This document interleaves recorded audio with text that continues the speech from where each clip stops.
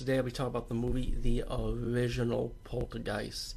And we all know the remake is coming, so let me talk about this movie. Which I had plans to talk about this movie a long time ago anyway, but I never had a chance to until now. And it's been a long time I saw this movie actually, I'm not gonna lie to you. I saw this when I was a kid growing up. And I think it was on Channel 7. I saw the television broadcast of this movie. And I saw two on the television broadcast also. Part 3, I remember seeing it on HBO. So I'll do my best to review all the Poltergeist trilogy before the remake comes. And I will check the remake also in the theaters. The original, when seeing it again, and even as a kid, I remember not being scared of the movie. I remember as being the movie as a fun movie to be, even though it was supposed to be like a horror, drama-based movie, and with a supernatural theme. You got this family that lives in this house, and I like the acting. I mean, it was all believable. The family was believable. I could relate to the son because I do had a Star Wars bed sheet and a Star Wars poster from growing up. So yeah, so this kid had the same style as me pretty much, you know. And the family was believable. They were all likable characters. And as the movie progressed, suddenly you get like this some supernatural phenomenon going on, like little things like chairs moving. But actually, it's a big thing when you see chairs like stand up in like how these stand up cards. You could tell the ghost is going after Caroline, the innocent child, and the soundtrack for this movie was amazing because they actually had the innocent soundtrack. It really matches with the movie, and with the character, how it plays out. Suddenly, this tree came alive, and as the movie progressed, it takes the son on all the family members. Except for Caroline was alone in the room. It all screams trying to get the kid out from the tree where he's trying to eat the boy out. He's trying to eat the boy pretty much. And Gretchen Nelson, who plays the father, saved the son. Meanwhile, Caroline is getting sucked into the closet. And then the parents trying to find, where's Caroline? They can't find Caroline. And they heard it through the TV screen.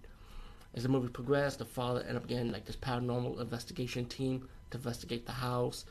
And, they figure out that, Caroline's like inside the house. Like, what the hell's going on? That's, this weird shit start happening. And, as the movie progressed, the paranormal leader of the paranormal team ended up getting the psychic lady, played by Zelda. I think Zelda Rubinstein was her name, the actress. I hope I'm right, but she predicted the house has some issues, and the house is not really haunted. It's just something about the area, As the movie progressed, I want to ruin the twist ending. I feel like the movie did have a good twist ending. Well, I'm gonna ruin it a little. Okay, I'll give you a spoiler on that part, but the psychic lady told the mom, "We're gonna get your daughter back. It's time, So they start having. She have these techniques like you get the rope, tennis ball, and there's a reason why she wants that, because once they open the closet, and the mom called Caroline to follow, so the voice could follow her pretty much in a way, I would say. The psychic lady tie the rope around her. She's gonna go get the girl back, but the mother ended up volunteering to get the daughter back. It's kind of weird. It's kind of like how she did it was like the tennis ball. See one place go end from beginning ends to another place, which was like in the living room of the house. We see the tennis ball go through the other part of the house, or the rope go through another part of the house. That means when she comes in, that's the way she's gonna come out. So the second lady was really smart. And then as the movie progressed, they was able to get the daughter. Then once you find out that everything, the house is clean, it wasn't over yet. Spoiler, spoiler, spoiler. Like the house came back for the family, how they sucked the daughter in, they trying to do it again. But the mom was able to save them, and then the father was coming home, and he realized, oh shit, the house is still active. And pretty much he got the family out the house, but spoiler, spoiler, spoiler, there was a twist to it. It's pretty much the house was built underneath the cemetery, and pretty much the dead want revenge, pretty much, And the one who to blame was the leader of the project of building the house. When one of the workers told his boss off, told him that you never move the dead bodies, you only move the headstone, and that was the twist. Once the family that ending, the family ended up going to the hotel, and the father kicked the TV screen out. And I kind of like how they did it. Like I don't want no other problems like this again. But all in all, Poltergeist was a really good movie. I did enjoy it. Again, I've seen it for a long time. To me, the movie was like a fun roller coaster ride. And it was a movie that I had fun with. I wasn't scared. I just had fun with it. It was like going to a haunted house, like a haunted house attraction. But definitely highly recommend checking out the original. It's gonna be interesting how the remake will if the remake will outdo the original, what they're gonna do, trying to set themselves different from the original. It'd be kind of funny to see what it could do. Anyway, peace, guys. See you later. This episode is brought to you by Paramount Plus. An unlikely friendship begins in the Paramount Plus original movie Little Wing, starring Brooklyn Prince with Kelly Riley and Brian Cox. Reeling from her parents' divorce, Caitlin steals a valuable bird to save her home, but instead forms a bond with the owner, leading to a new outlook on life. Little Wing, now streaming exclusively on Paramount Plus. Head to ParamountPlus.com to try it free. Rated PG-13.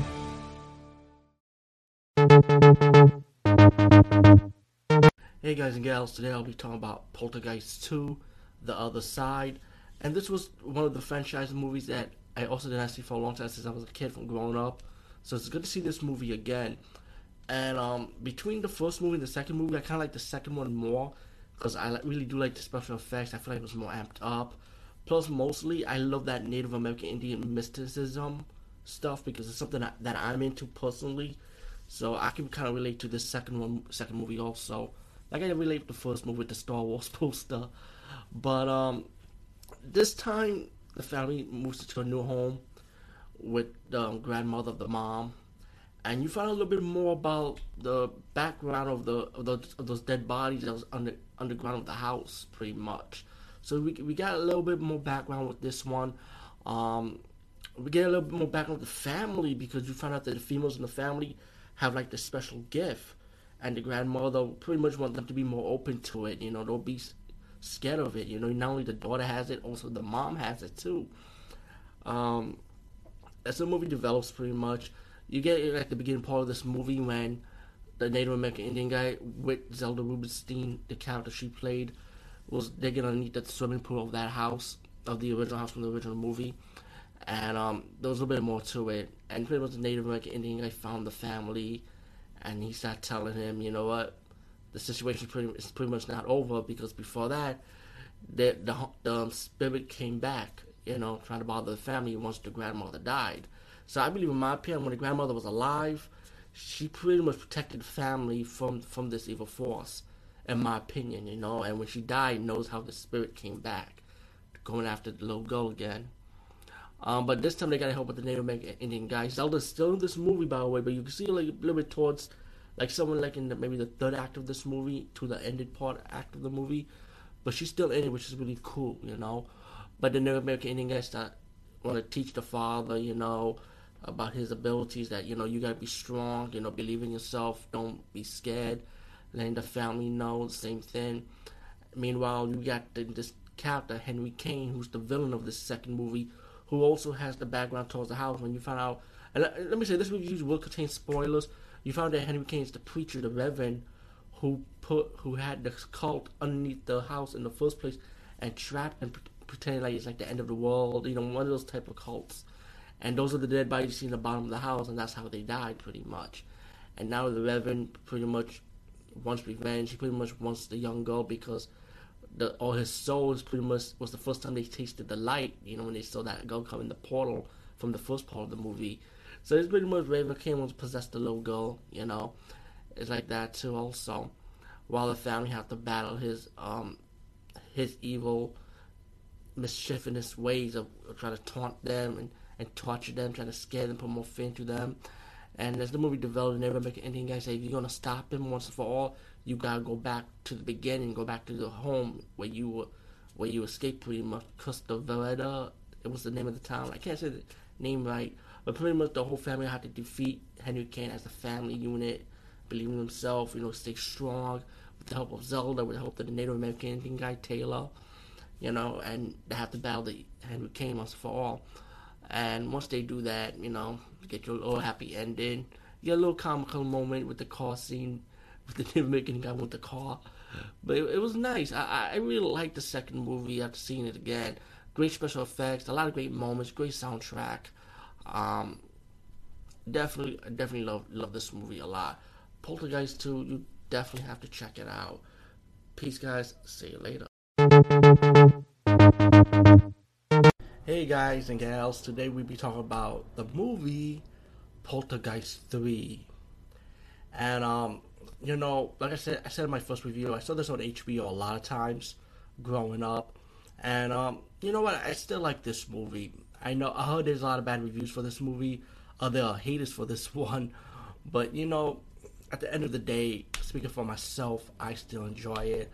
I love snow. I love mirror tricks, mirror special effects. So this movie kind of has it all for me, in my opinion. And in a way, I can see one of our most beloved characters from this trilogy kind of have to move on, but what it is what it is. First, rest in peace to both characters, Zelda and oh my god, I forgot the girl's name. Heather Rock, right? I think that's the name. Heather Rock, plays Carol Ann. Anyway, the movie takes place in Chicago, right?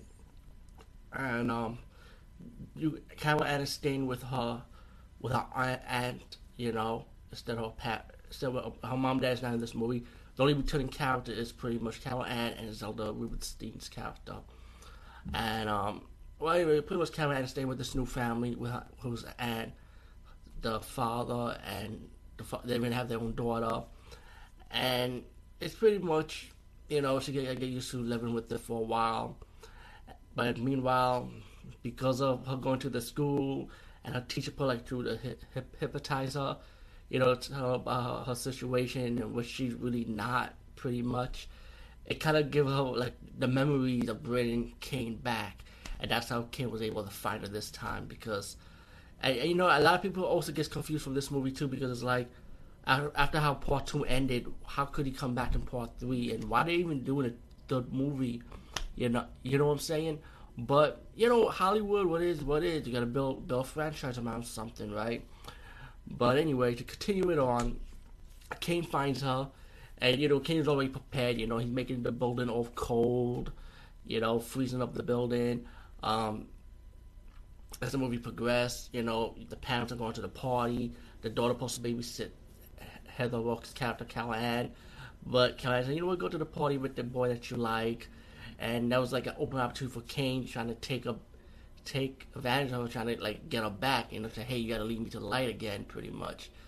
Actually, lead me to the light, not lead me to the light again, but lead me to the light, pretty much, like he tried doing the first 2 movies. And he failed in doing it. But anyway, this Kane, I think, was played by a different actor, and the way they had Kane set up, he had a rubbery mask, what it looked like to me. He doesn't look like, he looks more comical looking than, because in the second movie, he was kind of scary looking, but in the third movie, he's comical. He looked like the hobo who lives in your corner bodega or some shit. Whatever. Anyway, Kane trying to get to Callahan, and then he actually succeeded in taking Callahan inside of his dimension again, like he did in the first movie. So this is pretty much a remix of the first Poltergeist movie, but in the city instead of in a little town. So, while the evil king got Callahan, and he got the daughter also, the movie progressed, as the father and the mother has to be the hero of this whole movie, pretty much, to get the kids back and battle the evil king with the help of Zelda Rubinstein's character, the psychic lady. Meanwhile, you got the doctor, the teacher in Callahan's school going with them too, because he thought Callahan played a joke on him, pretty much, which she did not. But he's kind of curious. I said, hey, I gotta see what's going on. I gotta get over there, just to let the parents know. I think your daughter played a joke on me. But he had his usage, though. He was able to, as the movie progresses, you'll see all that. But anyway, the parents have to battle Kane and his trickery. All these mirror tricks, special effects, and there was a scene when Zelda, when Zelda trying to get Callahan to come to the real world, and the father kind of like he wasn't patient enough trying to get Callahan through the mirror. That's when Kane was able to use his trick to touch Zelda Rubinstein's character, and she kind of like died. You know, her body was like a skeleton, rotten skeleton like. And the daughter comes out, but at the movie progression, you're gonna find out that's not really the daughter. You know, yeah, it's pretty much as the movie progressed, Zelda Rubinstein's character kind of from the spirit world, she gave the necklace with the power to the father to hopefully the necklace could help him and the wife to defeat Kane and rescue their kids, pretty much.